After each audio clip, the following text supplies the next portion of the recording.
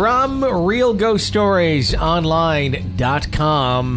Welcome to another episode of Real Ghost Stories Online. Tony Bruschi along with Jenny Bruschi and another exciting episode. Thank you all for joining us, wherever it may be. iTunes, Stitcher, YouTube, whatever platform it is. We do welcome you, and we encourage you to give us a little bit of stars there, some likes, some whatever it is that helps the show grow.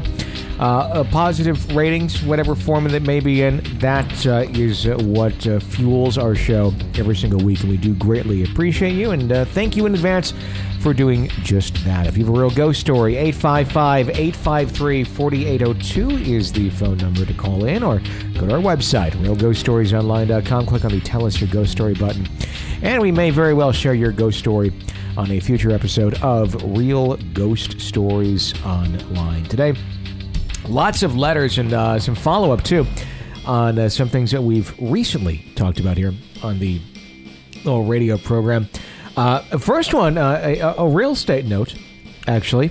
A what? A real estate note. Okay. On something that we had talked about buying houses and what needs to be disclosed. Oh, yes. When buying or selling a haunted home. Okay. And Larry just says, hey, Tony, just wanted to say, on the note of buying houses, it is a state-by-state law. I'm writing this off the top of my head, so I don't have a list of states, but I know for a fact that some states require that they let you know about deaths in the house, whether you ask or not. That's good interesting. to know. Some say, if you ask, they must say, but don't have to without in some states. Okay, so that's interesting. I wonder if that actually goes on the MLS in some states. I doubt they put it on the MLS. But if they have to let you know? Well, I would say that'd probably be something, because obviously you're not going to go through a house without an agent present, that's something that's the agent's responsibility. I wonder how often the agent just kind of doesn't do that, though. You know? Although the agent, I mean, there's a lot of agent. I don't know how that would all work legally. I think the agent, is pretty much off the hook almost no matter what happens. But there's a certain number of houses that are going to be in that age where the chances of somebody having died just peacefully in their sleep, or an elderly person, that's going to be pretty high. So. Sure. And it says in some places there are ordinances that say hauntings must also be disclosed. I want to know where that is. Probably a place where there's been issue. Yeah. Issue with that. Yeah, and that would be, that'd be great. Just giving my insight on that. Always fun listening to the show. Randy. Thank you, Randy, for your insight. I want to know what kind of person knows that the house is haunted and still buys it. I think there could be a whole business model set up on selling haunted houses. There is a TV show, and I just saw it pop up on Netflix, called Paranormal Home Inspector or something of that nature. We have to watch this thing. Okay, yeah. And I never heard of it before. I don't know if it's a Netflix exclusive or what, but I take it the guy's, a home inspector, that does more than check to make sure your light switches are grounded. He probably makes sure the spirits are also grounded. I don't know. Wow. I like that idea. I think that would be something I would, if we were to buy a house that had some age and could potentially be haunted, I'd want to know up front what I was getting into. I could see it also being a racket where someone could do this. They could, because by the time you usually get the home inspector involved in the buying the home process, you're usually pretty damn close to signing those papers, or you already have signed those papers pending home inspection. Sure. And if you're like a licensed home inspector, and you also are, you're going to inspect for all the normal stuff and ghosts, I could see somebody really taking advantage of that situation where it's like, okay, I'll pass the house code test, but, and they say this to the real estate agent, but I may tell them the house is haunted unless, there's a little payment or something, totally underhanded, totally wrong.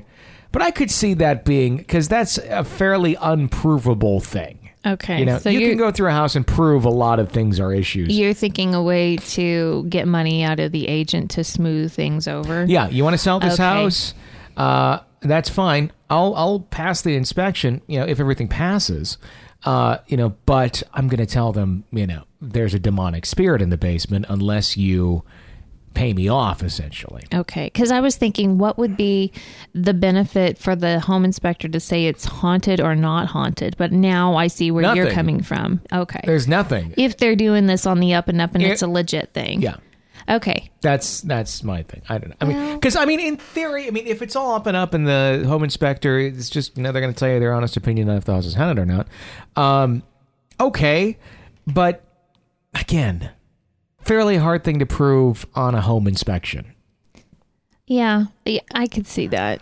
I get, I guess they're kind of taking the route of it's a like a medium or something, or a sensitive. Would it? Okay, see, I was just thinking. Maybe that's how it is. Would it be a sensitive, or would it be like a Ghostbusters type geek that has equipment that doesn't really sense I don't know. things? Yeah, I don't know. We gotta watch the show and find out. But I would rather have a sensitive go through the house, or if I get the willies, I'm not buying the house. Sure. So I would rather do that. But what if you had a great feeling about the house, and then this person came through and said, "Oh, I really have bad feelings about the house." Would that change? And you still went through again and you felt fine? If I went through it and I felt fine and it was for me, it was my house, then I would probably go ahead with it. Yeah. I don't know. I think, because when I'm thinking home inspector, they're usually there for a couple hours. Yeah. I don't necessarily think that's a good enough gauge to tell me if my house is infested with spirits. I'd be in calling, a couple hours, most cases. You're right. I'd be calling if I felt okay, I didn't get any willies, and some home inspector with the gizmo that said there's some kind of electronic something going on, I'd be getting a medium involved saying, go through this house, tell me what you feel. It's going to be I think it's a fairly rare thing when you have the house that's like a haunting in Connecticut or the Amityville house. Sure. Okay, sure. That shit's going crazy. But your average haunting... I don't know that you're going to be picking that up on the home inspection. No. I would say that probably a place like Savannah would be a prime target for that kind of a thing, Sure. Being the most haunted. Yeah. Or a property over where, there's been battles fought. Yeah. Yeah, I could see that. We got another letter following up here on another thing we had recently talked about. Let me just go right into the letter. And this is about the dangers of ghost hunting. This is about the paranormal investigations gone wrong, I believe was the title of the show. They write in, Dear Tony and Jenny, I feel like there are so many dangers for would-be ghost hunters. I had a few friends that were into that. I say we're because thankfully I've managed to warn one of them in particular away from that, and the group disbanded. They used to try to get me to go with them, and being a bit of a stick in the mud, I always turned them down. I really liked your caller. I missed her name, but she was speaking about people provoking spirits in various mediums being an open door, like pendulums and spirit boards. Cisco, right? Cisco, yeah. Can't forget that name. I want to talk to her. It's so dangerous. Other than other, I don't know, that makes no sense. Would have, other than anything else happening, I don't know, would have happened in a paranormal sense. It's dangerous. Derelict buildings have structural damage or squatters. It's just unsafe. That's my fear half the time, is going into an abandoned building, having, some meth head or, coked out of their mind individual sitting in there with syringes and a gun ready. Or somebody on bath salts. Or, exactly. Ready to eat your you. Face. Yeah. I'd rather not, have that. That's what I'm more scared of half the time than anything. Out where I live, there's a lot of abandoned buildings where in the woods have kind of taken things back. A lot of people don't think that California has spaces like that left, but we do. I used to have one friend that lived in a town that loved to go to these places and take pictures. Used to give me the creeps. I don't know if she still has these pictures. The one place that she'd go the most was an old paper mill. She never really mentioned anything followed her home, but I wonder sometimes. The other friend that was involved in this kind of stuff, the one I have still talked out of doing stuff like that, has had some pretty rough experiences with nightmares, feelings of other presences, and a few other disturbing incidents as a result of dabbling with shamanism in an improper way. Now, I have talked to you a little about purification and such before, I've done it for a few homes, but doing purification on a person when something seems attached to them is very rough. It's not like an exorcism, but sometimes things can get aggressive and stubborn, and it takes a lot of energy and persistence to get something like that to go away. No oranges, just salt and sage. Oh, I guess my orange idea doesn't work. I always thought oranges were good because, it's a positive smell. But you got to do what you'd rub on a turkey. We got through it, but we end up having a long talk about respect for spirits and how to protect yourself. My thoughts on the whole thing were that as much as I love my friend dabbling in the occult, provoking spirits and playing with things that they should have left alone, earned them something that they deserved in a way. As much as some think it's a novelty, it's really not. Don't get me wrong, I love scary stories in movies. I love that rushing feeling you get scared of for a second, but it's not real. When you turn off the TV, close your book, or even turn off your video game, something is not waiting to ambush you, which is definitely a plus. There are safer mediums of getting a thrill than playing with spirit boards and descending onto condemned buildings. Speaking of movies, you guys were talking about Poltergeist. I did actually see the ghost responsible. He was a creepy Old West priest that was trapped and bullied a bunch of souls into following him on the other side. He kind of looked like from Phantasm. I don't know what that is, but not as tall. You familiar with Phantasm? No, but I know who he's referring to in the movie. Hollywood must have a stockpile of scary old men somewhere. I heard, and I'm not sure if it's true, that the medium in the movie was based a bit off of Lorraine Warren. It's been a long time since I've seen that movie. I know they've made a second one. It was pretty creepy as well. It followed a little girl from the first one to a high-rise building. The subject of actual poltergeist, they can be anonymous and intelligent, like the legend of the Bell Witch, or they can be represented with psychokinetic energy. Supposedly, young women in their teens actually make up a large group of people experiencing poltergeist activity. The incidents are really random, tend to have emotional triggers, and it eventually goes away, usually when feelings and issues are dealt with. It makes for some interesting reading if you ever end up encountering any random books about it. It's been really great having your wife co-host. She's wonderful.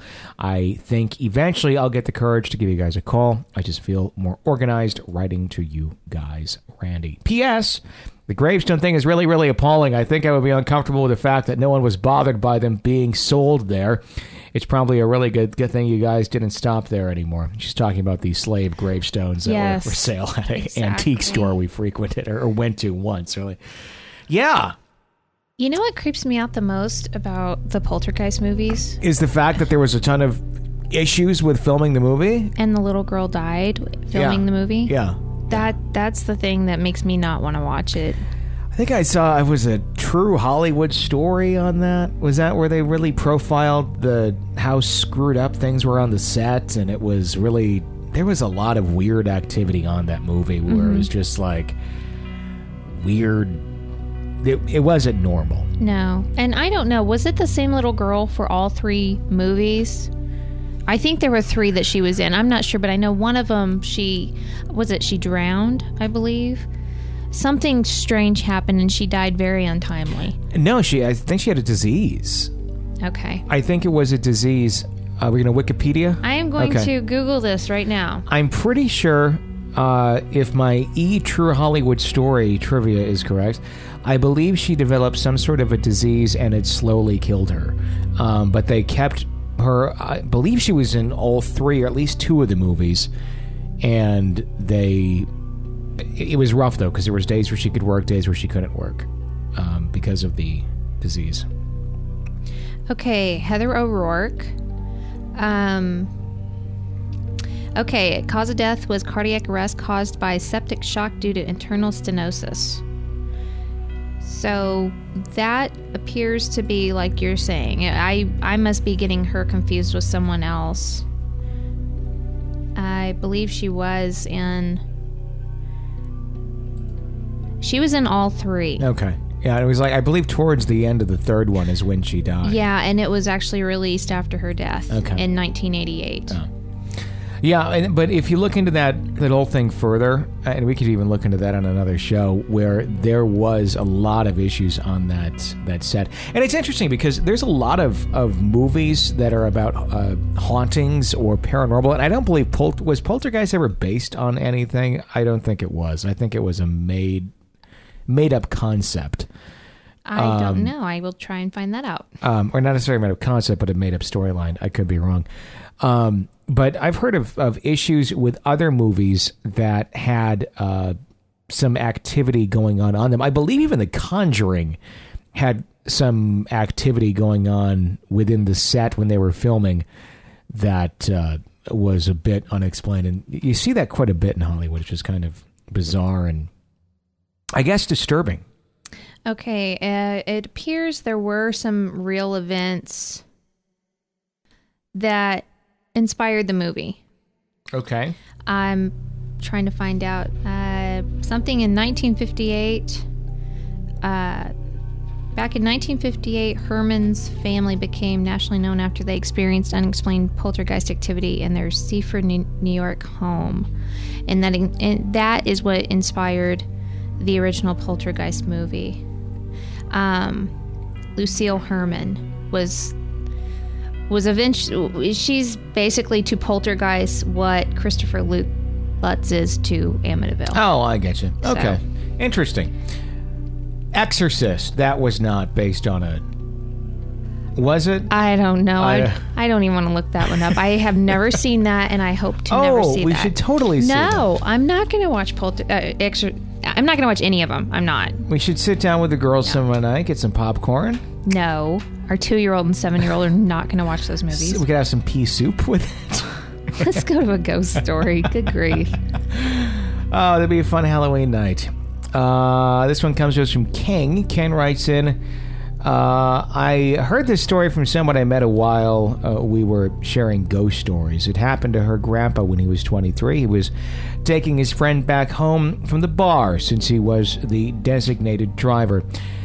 Since he only lived 1 or 2 blocks away from his friend's house, he drove his friend's car and walked home. About halfway through his walk, he noticed there was a woman in a burqa sitting underneath a streetlight. Seeing how it was odd, he asked her what she was doing at 2 a.m., sitting on the ground. She told him that she couldn't walk and needed help across the bridge. She pointed to one just a couple yards away. Putting on his cool guy act, he gladly agreed and cared for her and see if he could see her face and hands. Nothing unusual. When he reached the midpoint of the bridge, he accidentally fell and dropped her because he was carrying her across the bridge. To his horror, he noticed that both her feet were backwards.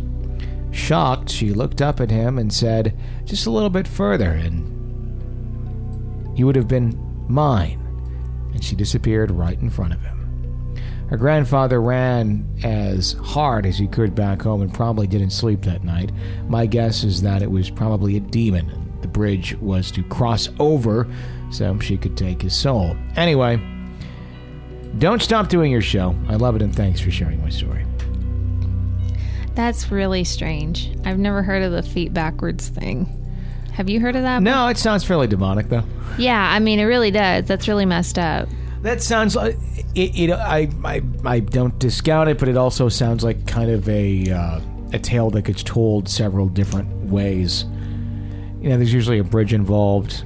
Urban legend type thing. Yeah, it kind of sounds like an urban legend. I wonder if it is one. You know, because this is one where it was beginning. A friend told me this story. Sure, it's still a great ghost story. It's a great ghost story. Yeah, I wonder what the usually with urban legends there is some at least smidgen of truth to it, and it'd be interesting to trace that back. What was the original version of that story, and why was there an original version of that story? Yeah, you know, what was it?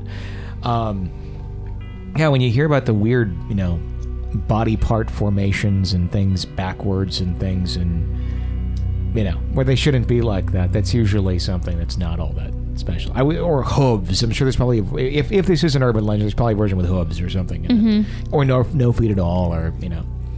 Yeah. Kind of creepy. There's one around here called Theorosa's Bridge. Oh, yeah. Have you heard of Theorosa's Bridge? Oh, yeah. Up north of town. I don't even know the whole original story. There are so many different versions of what has happened out there. Yeah.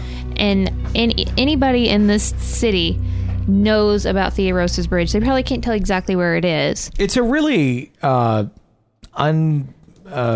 don't know. It's when I've been out there once, and not a very creepy bridge. I mean, maybe back in the day it was like a covered bridge or something, but now, I mean, you'd almost be hard pressed to realize you're going over a bridge. It's kind of like in a fielded area, very flat lands. There's a lot of crops and everything around, and when it's grown up, again, it'd be hard pressed to realize you're going over a bridge.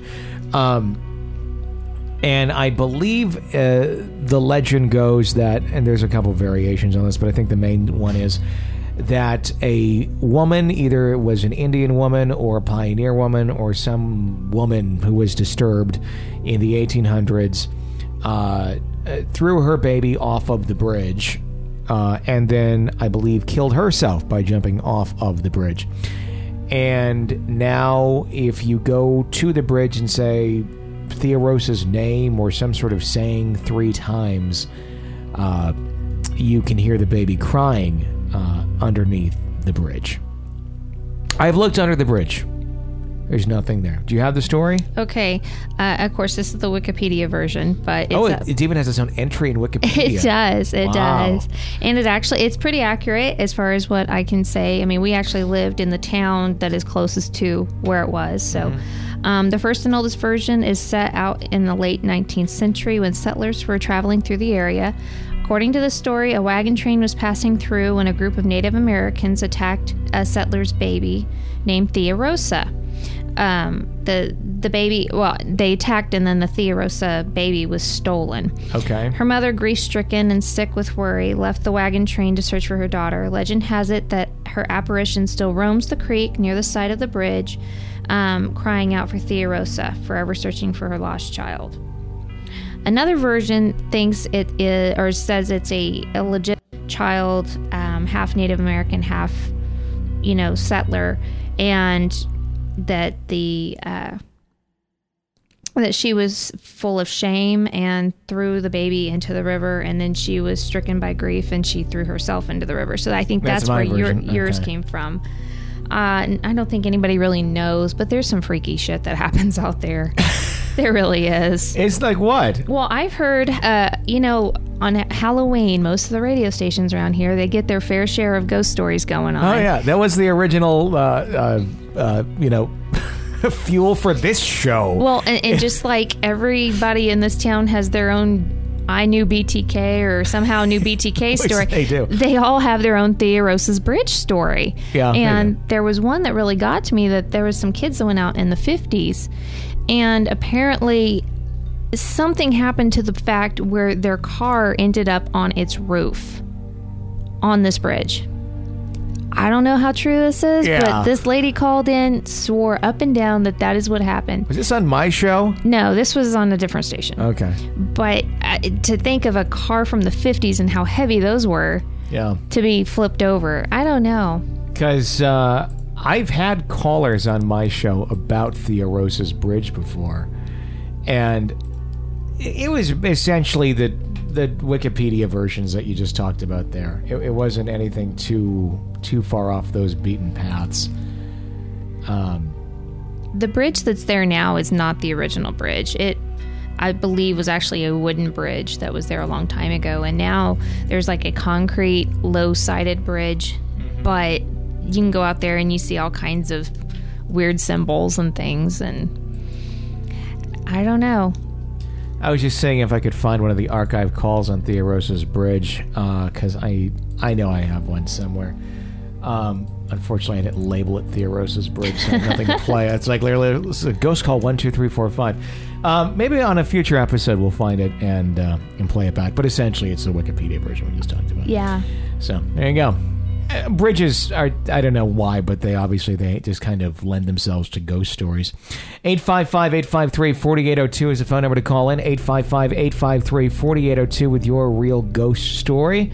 Lauren writes in, My brother Oliver was recently on your show, and he showed me the episode, which I thought was cool. He didn't say a lot about my experiences because he didn't know the details, so I thought I could share my experiences as well. The most vivid experience I recall is when I was homesick a few years ago. I had been asleep when I was woken by voices. The only word I can actually remember that I heard was murder. Another day, I walked into our kitchen and heard my mom's voice as if she was leaving a voicemail. She always says the same things in her voicemails, and I checked every phone in our house, but there had been no calls. I called her and asked her about it, but she denied that she had called. Occasionally, I would hear old Western music playing out of nowhere. I looked outside to where music would have been coming from, but there was nothing there. The last experience that I'm going to tell you is when my parents woke up from hearing a noise, the sound of cereal being poured from our kitchen. They thought it might have been Oliver, but when they checked, we were all still asleep. They still didn't believe the experiences that we'd had, but I know the two of us aren't crazy. I vaguely remember Oliver's call. It's getting to where they all kind of run together. What did Oliver talk about? You know the details of Oliver's call? If I remember right, and I apologize if I'm wrong, but I thought this was the one where he was in the house and his mom and sister had gone to the store, and a few minutes later he heard their voices, but they had, it was like kind of a journey to get to the store. It took like 15 minutes or something like that. Yeah. That's interesting. And this is where I think we talked a little bit about where we're like, is this astral projection where you're hearing or seeing someone who's still alive and they're ghost? Or is it like a demonic spirit that's trying to take the form or the sound of someone or something that you're familiar with to kind of lure you to it? And I kind of lean towards more of the demonic in that sort of a case. Yeah, that's my fear now. After doing enough of these shows, I'm afraid anything that I somewhat think is somewhat innocent is going to actually be demonic. Yeah, that's the scene, and that story is, almost anything that I hear or see, I just kind of don't try to interact with it. Like if someone's dead and they want to leave me a message or something, okay, go ahead, leave your message or stop by and do your ghost thing. But I'm probably not going to walk over there and try and give it a hug. Right. It's like, just in case. Right. And I think they can respect that. And you're like, okay, I got your message. I wish you the best. I love you. Bye-bye. But, I know, because you just don't know. No. And the more and more stories that we hear, it's just, the more scary it gets. 855-853-4802. 855-853-4802 is the phone number to call with your real ghost story. This letter comes into us from Fatima. Writes in, Dear Tony and Jenny, I've already called in a few times. Thanks for sharing my stories. I really like listening to the show. English is not my first language, so I'd like to apologize for every possible mistake I've made in this letter. All right, I apologize in advance if my reading of this is difficult, but we shall give it a shot. All of my stories are related to the death of my father, which happened in December 2007. The story I'd like to tell you now is not the scary kind, but I still find it very emotional and interesting. Hey, so far the writing's pretty good. Yeah.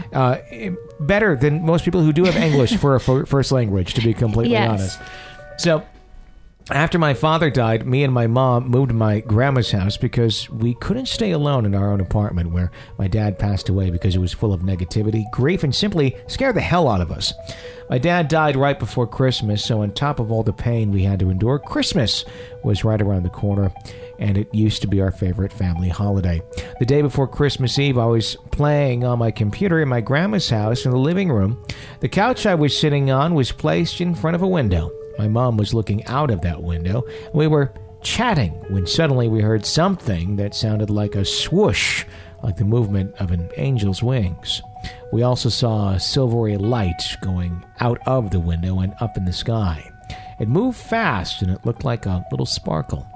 We could also feel the air move. It was cold but not frosty or anything. The whole experience was almost heavenly and relaxing. Everything happened in a few seconds. We looked at each other questioningly and asked, "You see that?" We both knew what the other was thinking about. When I told my mom that I think it was Dad and he wanted to let us know he was okay and he found peace, she started crying and told me that's what I was thinking too. So we weren't scared at all. As if it was an unspoken message, This experience was the first step that helped us getting on with our lives. Of course, we made sure to look around the house to see if there was anything that could cause or sound of the breeze, but all the doors and windows were closed. We were alone in the room, and the fireplace was on when it happened, so we were convinced that it was a message from somewhere else. You know, I like that a ghost story like that can bring closure to somebody. Yeah. I think, you know, there's so much, especially if it's near the holidays, that's just that much harder. Sure. You know, and to have that kind of a thing. And if you both were thinking it, that's probably what it was, honestly. Well, it's a good thing, too, sometimes to know if someone was suffering or in a really bad state. And I don't recall if this person was, but if they were not in a very good place before they died, to have that is kind of a nice little, okay, you know, just for the loved ones who are still there to let them know that, okay, moved on and it's a better place and they're not, you know, suffering, right, you know, anymore. So, good story. Yeah. 855-853-4802 is the phone number to call in if you have a real ghost story. We would absolutely love to hear it, and you can call it 24 hours a day, 7 days a week, whether it be at 3 a.m. when the poltergeists are going through your house and wreaking havoc. I'd love if you called then. That would freak me out. That would be awesome. That would be scary. Now, I'm not telling you to pick up the Ouija board and summon them and then call us. I'm just saying if it's happening, pick up the phone and call us. And tell us what's going on as it's happening. Do a little play-by-play on the ghosts. It's like the telephone version of the Blair Witch. Yes, it really is. Wow. I would love that. And you got about 8 or 9 minutes there to tell your ghost story or do play-by-play on the ghosts. And if it runs out, just call back. Yeah, you better call back and tell us how it ended, or I'm going to worry about it. We're going to hear this, like, sound of knives and then the phone dropping. And then that would be so mean if somebody did that. We're going to get that call next week. Yeah. Next story comes to us from Chris. Chris writes in, this story happens a few days ago. I was laying down on the couch in my grandma's house, and out of the corner of my eyes, I saw a black shadow figure. I yelled, asking if it was my dad. No one answered. The figure just walked into the bathroom. The next day when I woke up, my dad told me that my brother also saw a black figure going into the bathroom. My grandma had an experience with a white apparition that went into the bathroom also. My uncle had also seen a figure going to the bathroom. My grandma's uncle had died in the bathroom by slipping and hitting his head on the bathtub. I am still scared because that one moment when I saw it, still scares me. Thank you for reading my story.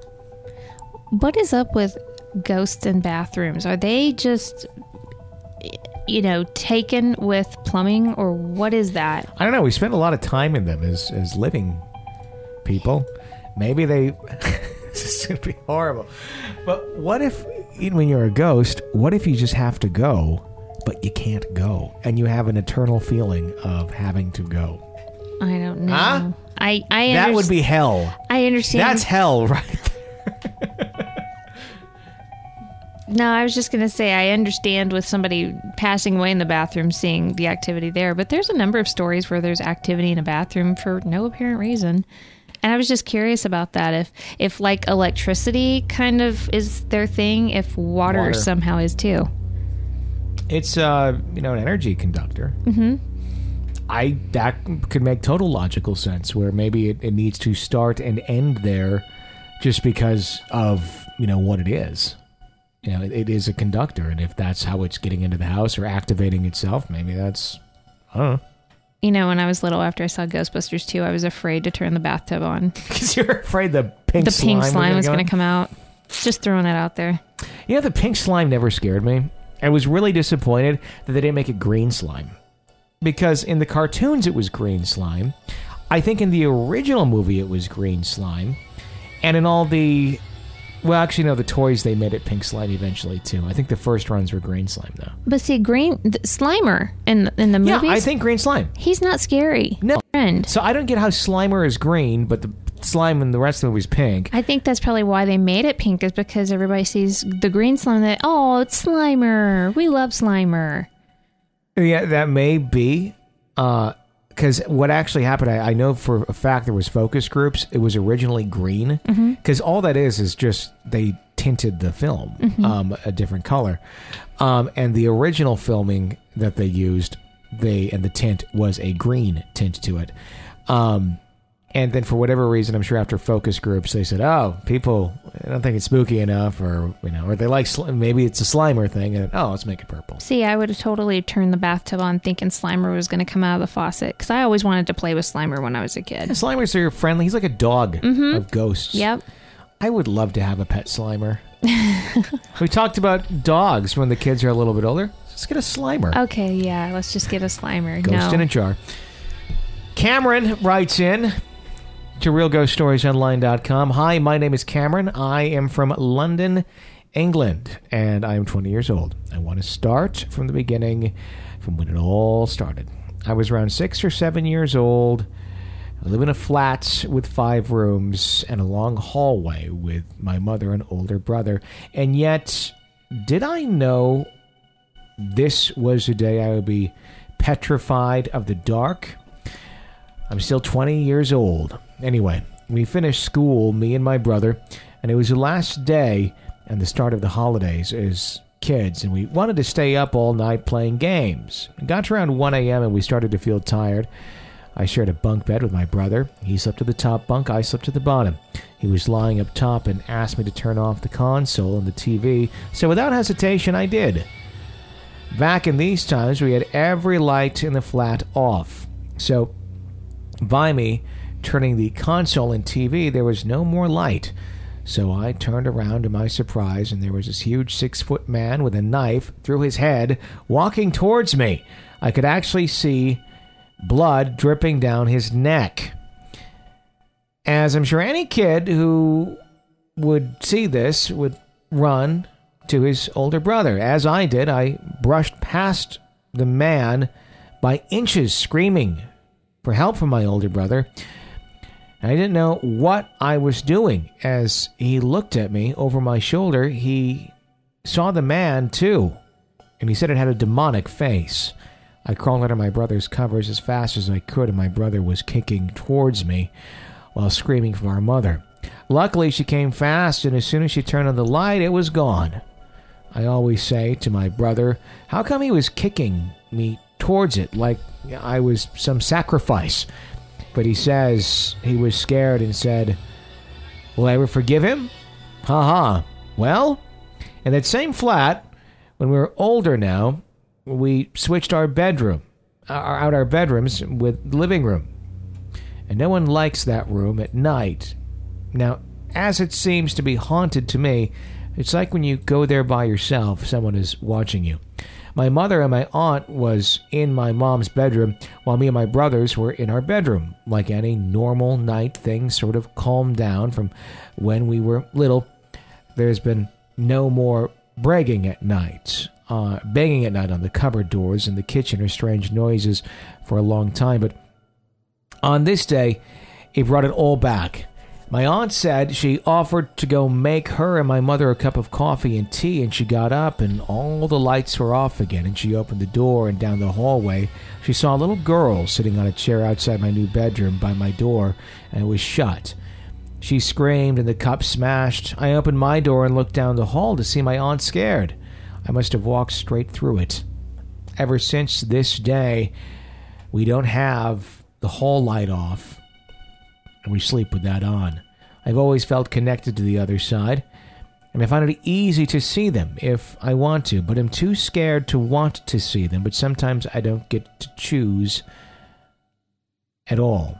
Another night, I stayed around at my cousin's when I was around 11 years old, and me and my cousin and my brother were up playing James Bond on Nintendo when everyone started to feel tired. So we turned everything off and everyone started to run up the stairs to bedroom.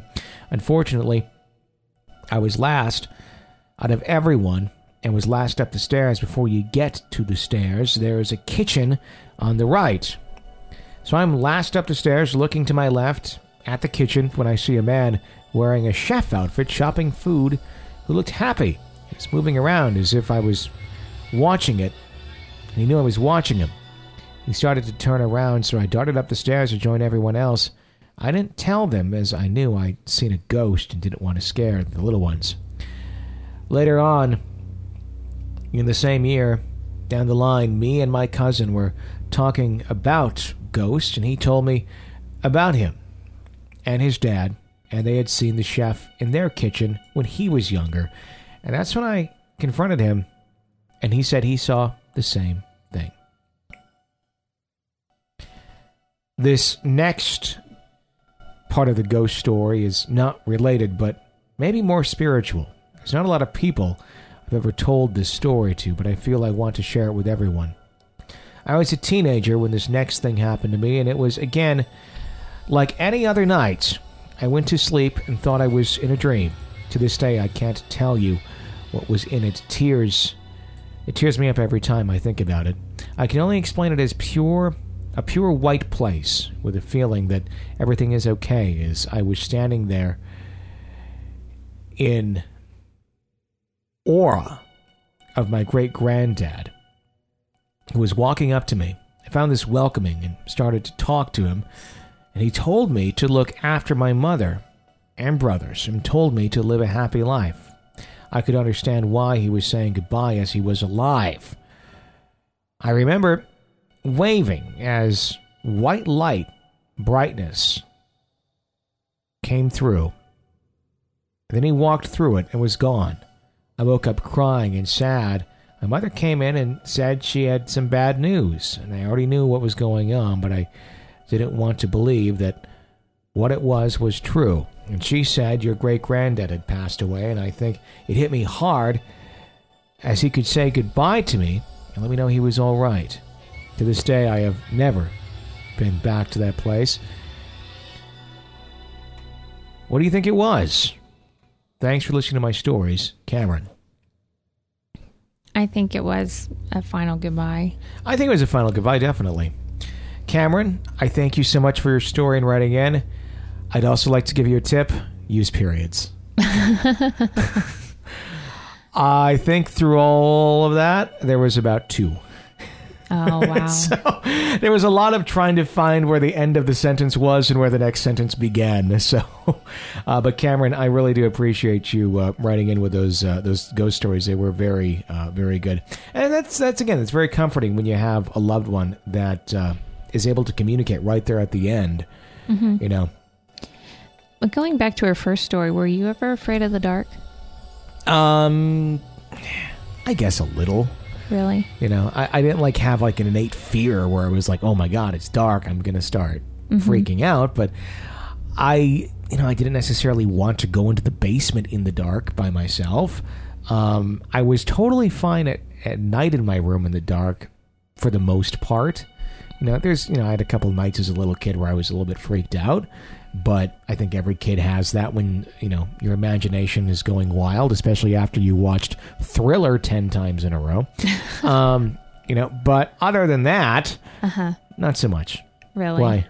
I was just curious because we never talked about that. I remember I was somewhat when we lived in the house in Texas. There was a long hall, and the bathroom was kind of about halfway down the hall, and then the bedrooms were at the very end.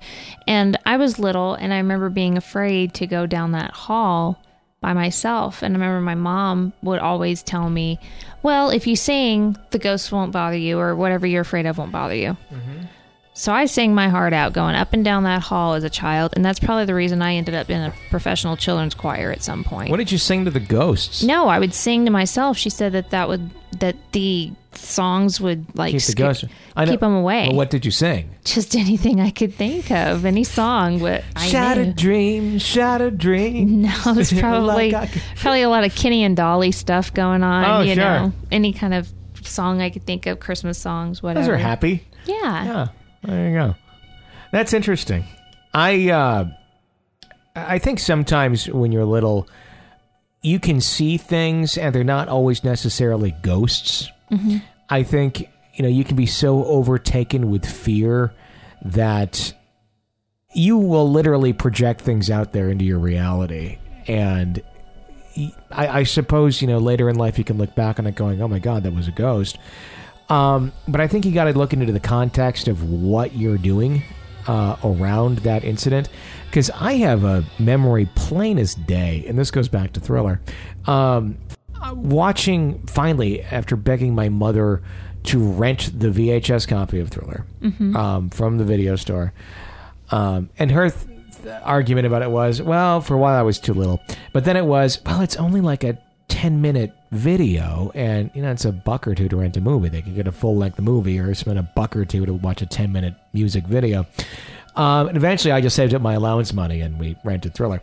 So we rented it, and I sat there, and I think I got my $1.50 worth or whatever it was, because I watched that thing, God, I don't know, 20 times, in the course of an afternoon.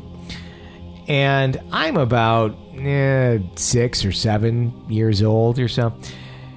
And I clearly remember it's time for bed. We were out on the porch, and it was just a nice night. Okay, time to go to bed.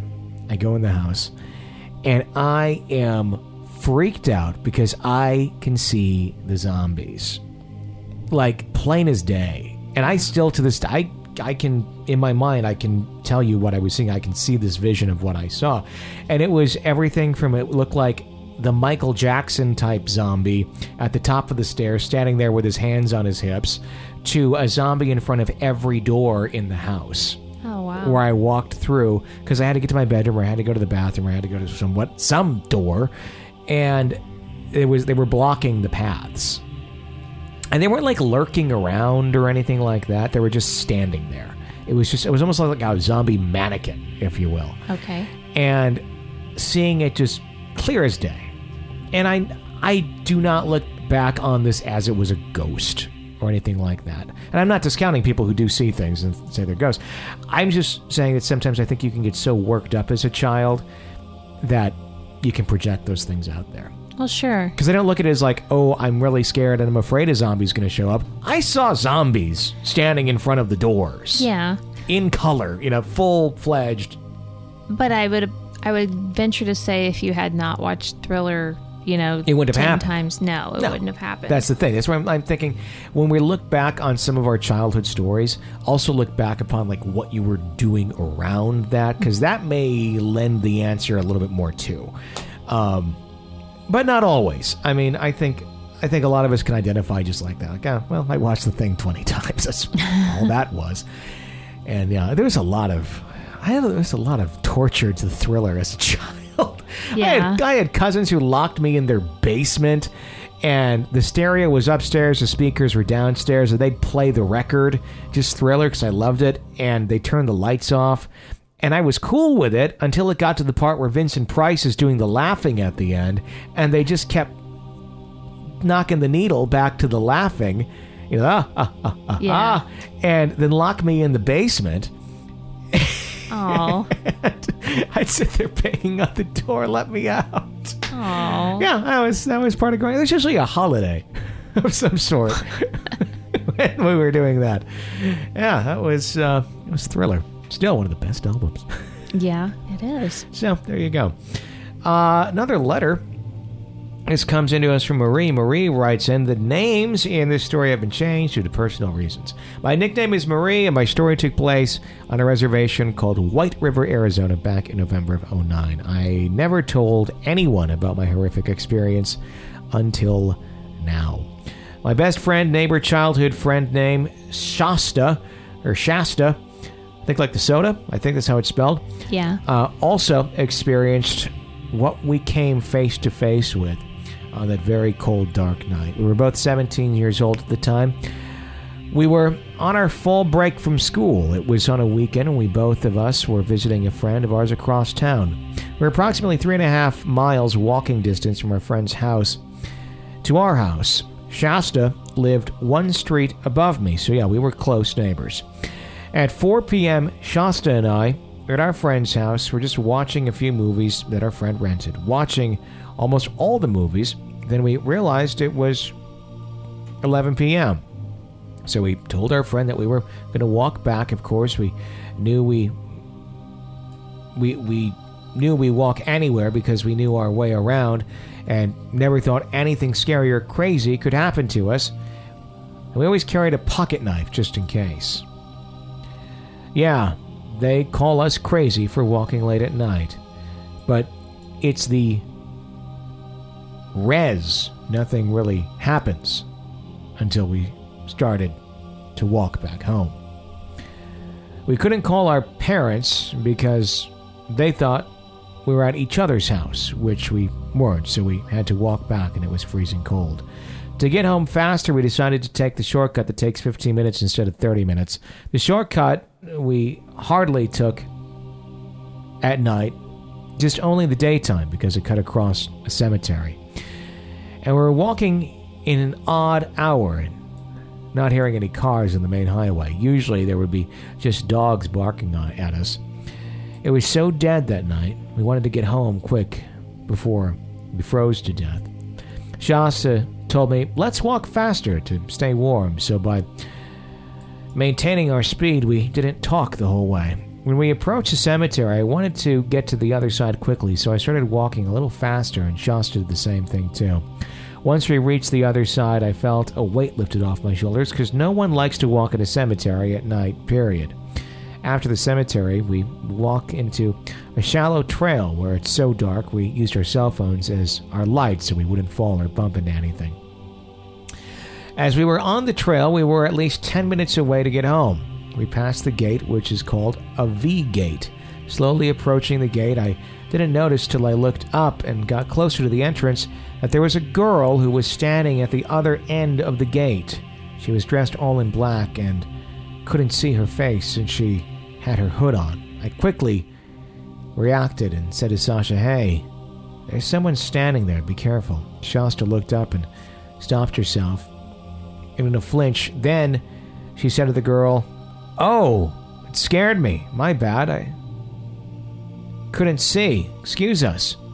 As we both walked past her, she didn't say a word or even said, what's up, like every other stranger we come across.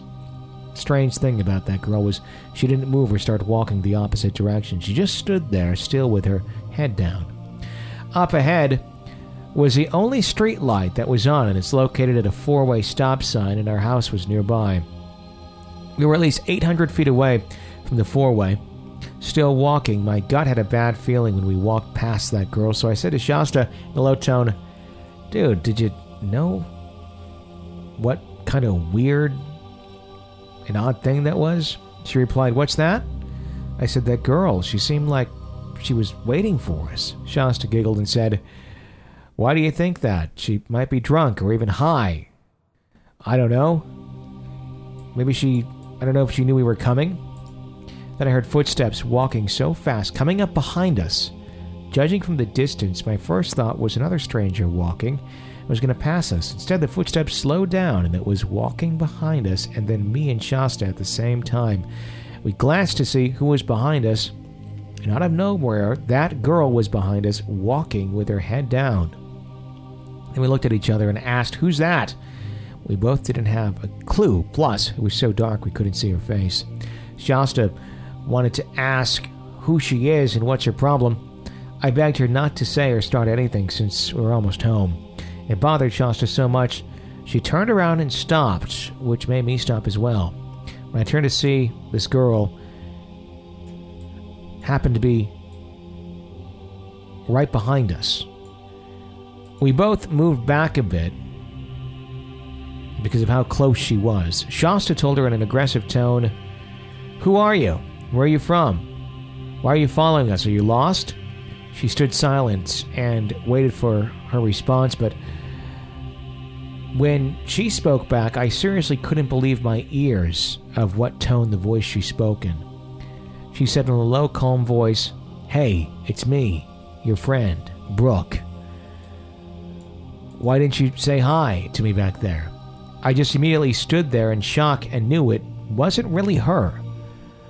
Brooke was me and Shasta's best childhood friend until Brooke was brutally murdered in September of 2008. She was beaten viciously, stabbed to death, and her body was dumped in an old well deep in the forest. Weeks passed, some cowboy on horseback reported a disturbing smell that was coming from the area where the old well is, thinking one of his cattle or calves might have died nearby the well, but one decided to look inside the well, and the smell was stronger than ever. And they were looking down so deep in the well, they soon discovered a body, which was Brooke's. We didn't know why someone would do that, but do that to her, since she was so full of life and brought smiles upon each of us when we saw her.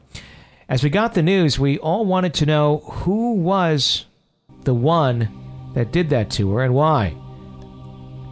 No one has said or come forward with who or why the murder was committed. It's still a mystery. It's never been solved. That very second I heard her voice, I turned to look at Shasta, and the look on her face showed fear. Shasta said in a surprise, but in a mad tone, "Brooke, no, you can't be. You're gone. But how? But are you?" Before she can go on, I quickly on her coat sleeves and said, "Shasta, look at me, please. Please, it's not her. We both know it's not really her." Shasta was tearing up, but seemed to be very curious about that girl and kept wanting to know more. We were right under the streetlight, but the girl remained in the shadow, so we couldn't see her face. Slowly, Shasta kept inching her way to get closer, close enough to get a glimpse. I held onto her so tight, forcing her not to get any closer as I kept pulling her back. The girl replied, "Why are you both afraid? You both think I'm really gone? How come you're saying that? It's me. Come closer, and you'll see." By her saying it like that, I knew it wasn't a person at all, and Shasta tried pulling herself away from me, and I couldn't help but notice that the girl had something hanging from behind her leg and quickly moved her right foot. I looked at the girl figure, and something just didn't look right. Then Shasta kept asking the girl how she can be Brooke. Shasta somehow managed to have that girl to come to at least a couple inches towards us, where the streetlight was hovering on us both. Then at the corner of my eye, I looked down. I discovered that something, with my own eyes, happened to be a tail. A thick, long, black, hairy tail, just like a cow bull tail, or longer. And both of her feet were actually hooves. I looked up at that girl. I saw that both of her arms were covered in black hair, and hands had long fingernails, and her figure looked like a goat's face. Then the streetlight started to flicker off and on, and I saw two shadow-pointed horns that started to appear out of the top of her head. My body was covered with goosebumps, and right there, then I realized we were face to face with a demon.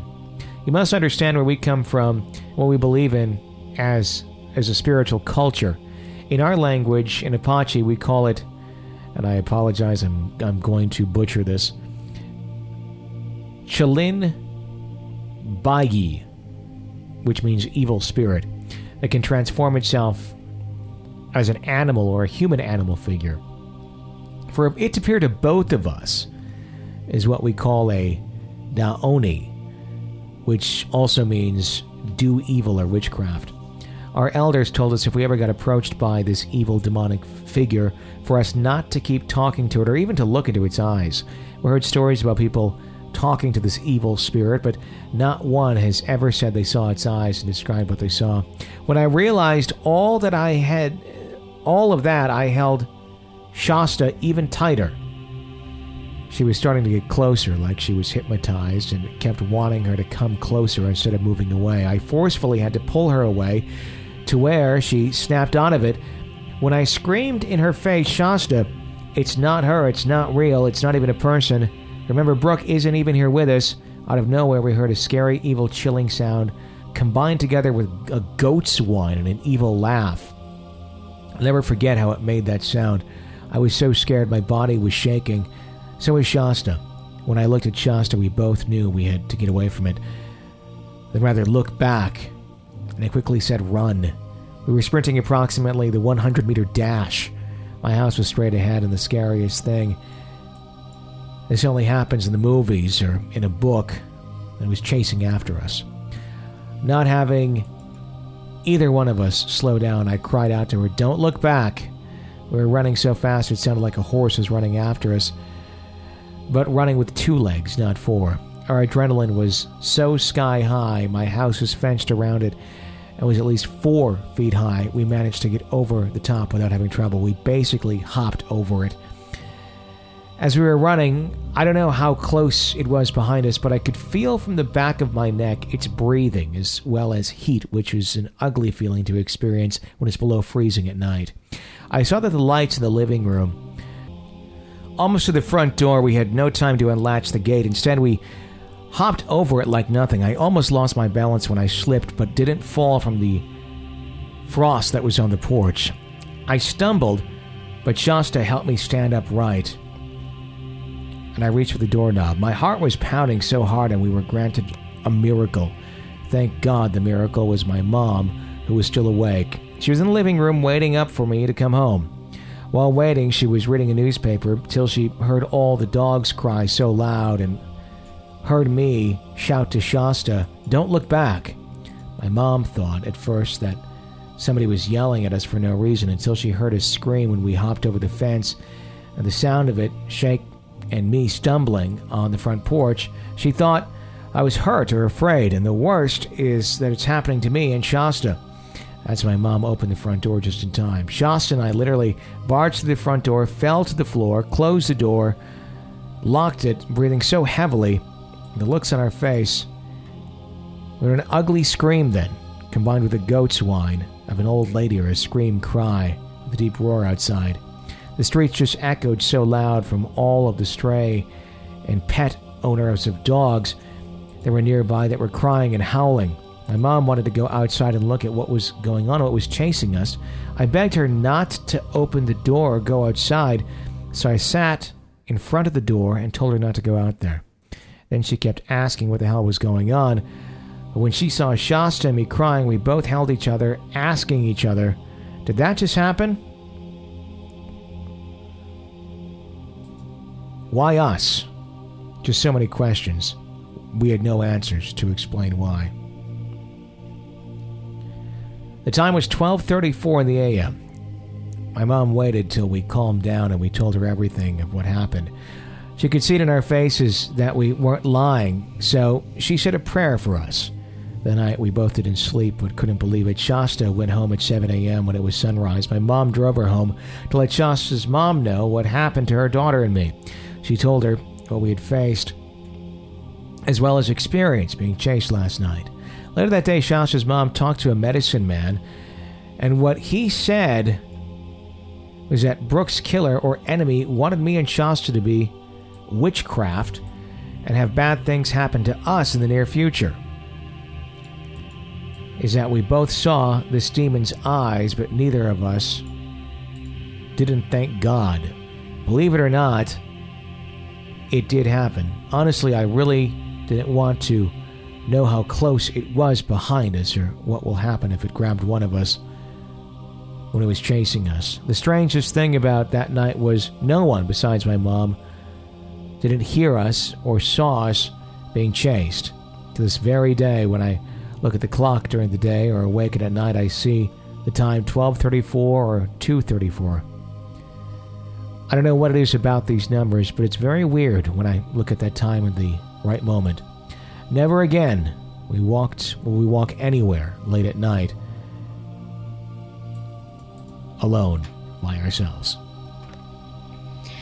So what is up with the demonic spirits and the hooves? I've not heard that connection or oh, well, the devil has hooves.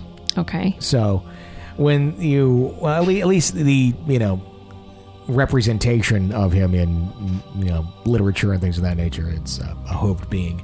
And most of the times when you have demons represented in almost any sort of literature, it's a hooved something. So I don't know where it originates or, if it's in the Bible or whatnot, but that's that. Okay. So, yeah, that was creepy. Yeah, I hate that we are ending on that one. I'd rather end on a happy, benevolent ghost story. And then it turned out it was just my cousin Eddie who showed up with his Halloween costume. It was a cow, and he was wearing a... So sorry, no, that's officially how it's ending this show today. Well, you can't unhear that, can you? Yeah. So if you're going to bed, sweet dreams, everyone. Jeez. Look out for the hooved man in the kitchen. Want to go to the kitchen and get a snack? No. Okay. Thank you for listening to the show. Please share it. iTunes, Stitcher, YouTube, some love there, some star reviews, whatever it may be. That helps us grow, helps us get more ghost stories for you, and improves the show every single week. So, for Jenny Brewski, I'm Tony Brewski. Thanks for listening to another episode of Real Ghost Stories Online. Sweet dreams.